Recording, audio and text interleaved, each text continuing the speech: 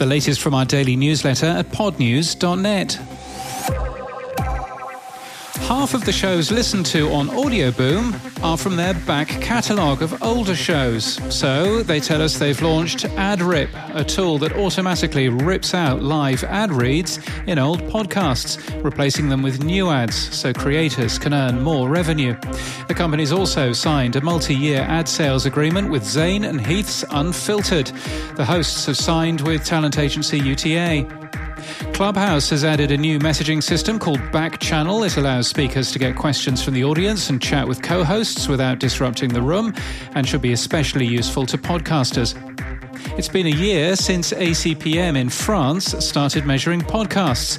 In one of two rankers in the country, Le Pod has some infographics today showing how it's grown and the latest numbers. 225 podcasts were measured last month. 3 of them only achieved 1 download. Go and give La Parole aux Enfants a listen and double their numbers. Bernstein, an investment company, released a report questioning Spotify's podcast investments in what they term a slowing market. Spotify's stock dropped 6% on the news. Now, Bernstein are quoting Podtrac figures as evidence of that slowing market, saying that in June, listening sank 16.5% year on year. However, Podtrac doesn't measure Spotify's podcasts, and it's also notable that the top 10 publishers in Triton Digital's latest podcast report for the US, measuring May versus May, shows an 11.4% growth in downloads. However, a bug in Apple Podcasts may affect total downloads in June. Liam Geraghty has been appointed audio content producer for Intercom. Liam was a freelance audio producer, creating work for RTE Radio in Ireland, as well as podcasts for clients like Intel and A&E Networks. And thank you to Transmitter Media, who became our latest supporter recently. Transmitter Media is a Peabody-nominated creative podcast company specialising in highly edited and beautifully sound-designed work that has reached millions of listeners worldwide. We're grateful to them for their support. It keeps us independent and focused.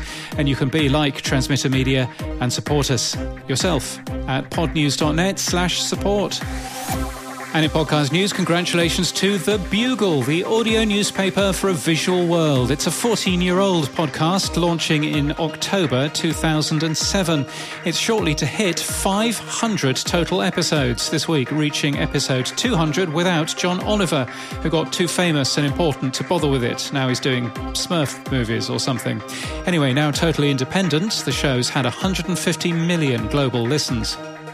Written Off is new today from Lemonada Media. Walter Thompson Hernandez speaks with formerly incarcerated young writers, and their work is read by creatives like John Legend.